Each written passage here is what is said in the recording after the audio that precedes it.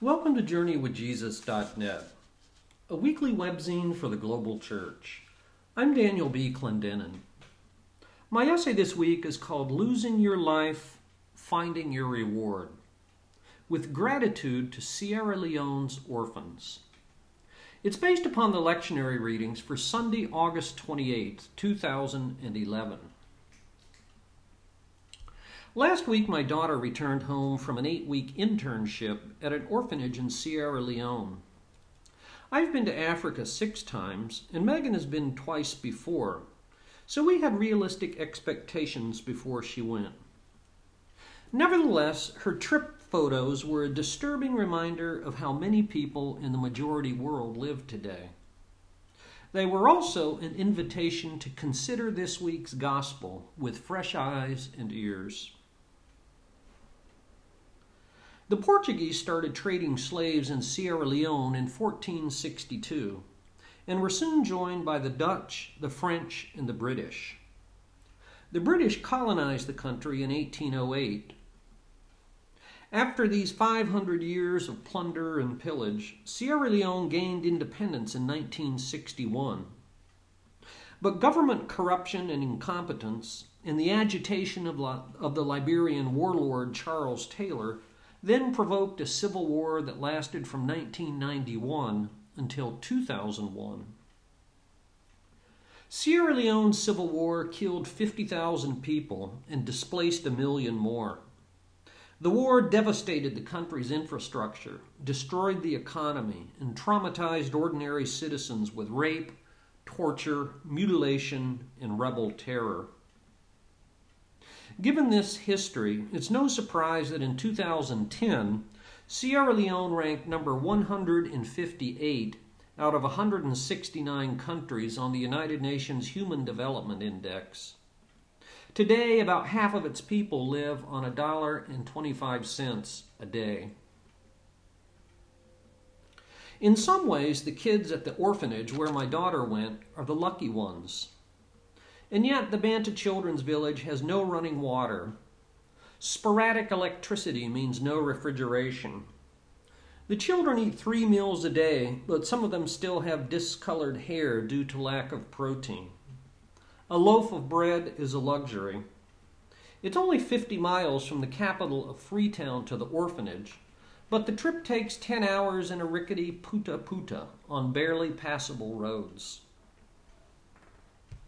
One day, a Romanian bauxite miner asked my daughter, "Why would you ever come to a place like this?"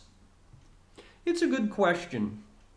Going to Sierra Leone isn't a resume builder or a career enhancer. Getting there is expensive. There are obvious health and safety risks. Sleeping under a mosquito net on a foam mattress does not encourage sweet dreams. Most unsettling of all, maybe, is you can't play with the fire of such life experiences without the fire playing with you. The gospel for this week suggests at least one response to the miner's question.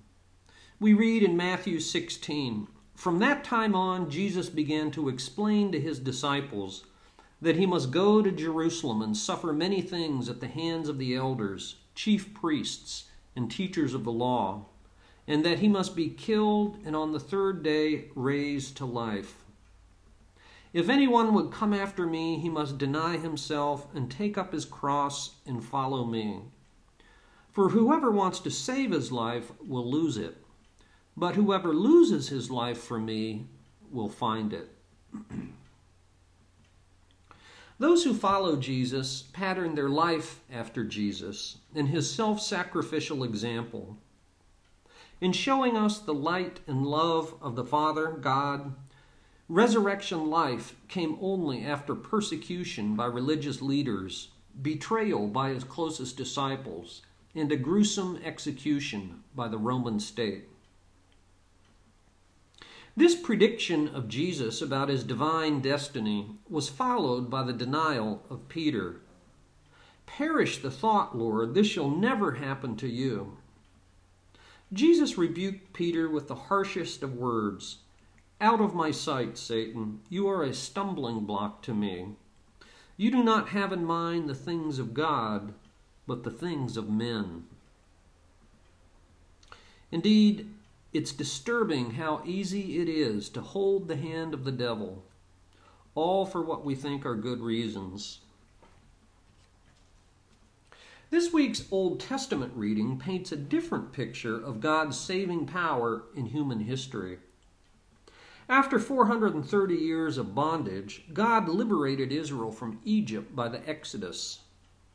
The Exodus was a drama of political liberation in the concrete here and now, of miraculous deliverance from economic exploitation, of God's mighty acts of power in regal display. In the Exodus, God dramatically intervened to shatter the enemy, work wonders, and break the powers of bondage.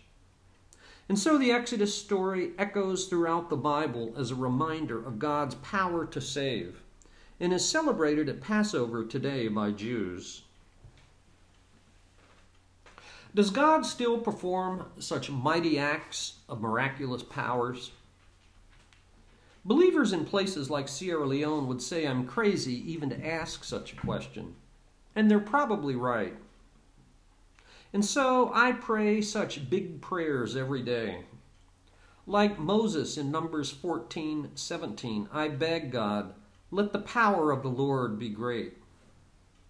With Isaiah 64, I cajole God to come down and perform awesome things we did not expect. And with Paul in Ephesians 3:20, I pray for God to do exceeding abundantly, beyond all that I ask or even imagine. Nonetheless, the alternate reading in Jeremiah takes us back to the gospel and reminds us that God works in exile as well as in Exodus, and that he doesn't always perform mighty acts of miracles. Jeremiah was a protagonist in Israel's exile to Babylon. Whereas Moses confronted enemy Egypt, Jeremiah confronted his own nation about their destiny with disaster. To the prophets, priests, and kings of Judah, Jeremiah preached an unpatriotic, seditious, and judgmental message. Stop giving our people reckless lies and false hopes. Stop betraying them with your delusional messages of comfort and hope. National disaster is just around the corner. Deportation to pagan Babylon was unthinkable, beyond comprehension. What had happened? Where were God's mighty acts of deliverance? Was not Israel God's inviolable and elect people? How could he relinquish them to a pagan enemy? Exile to Babylon began a period of subjugation, servitude, banishment, and captivity. It signaled failure, isolation, loneliness, and punishment. Certainly, it meant despair. But exile was just as much a place of redemption as Exodus. We read in Jeremiah 29:11, "For I know the plans that I have for you, declares the Lord, plans to prosper you and not to harm you, plans to give you hope and a future." So God is present in Exodus, but equally present in exile.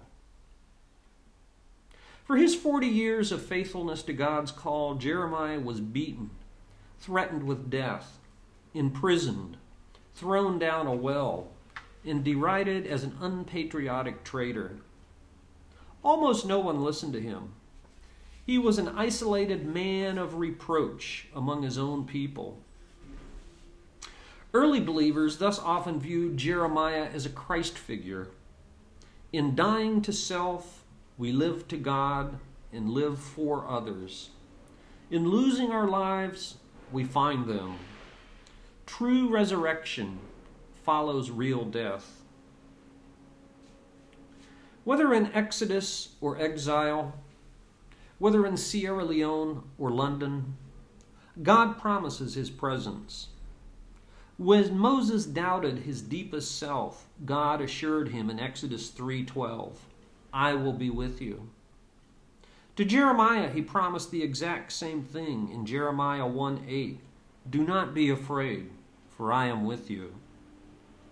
And to his disciples in this week's gospel, Jesus promised, for the Son of Man is going to come in his Father's glory with his angels, and then he will reward each people, each person, according to what he has done.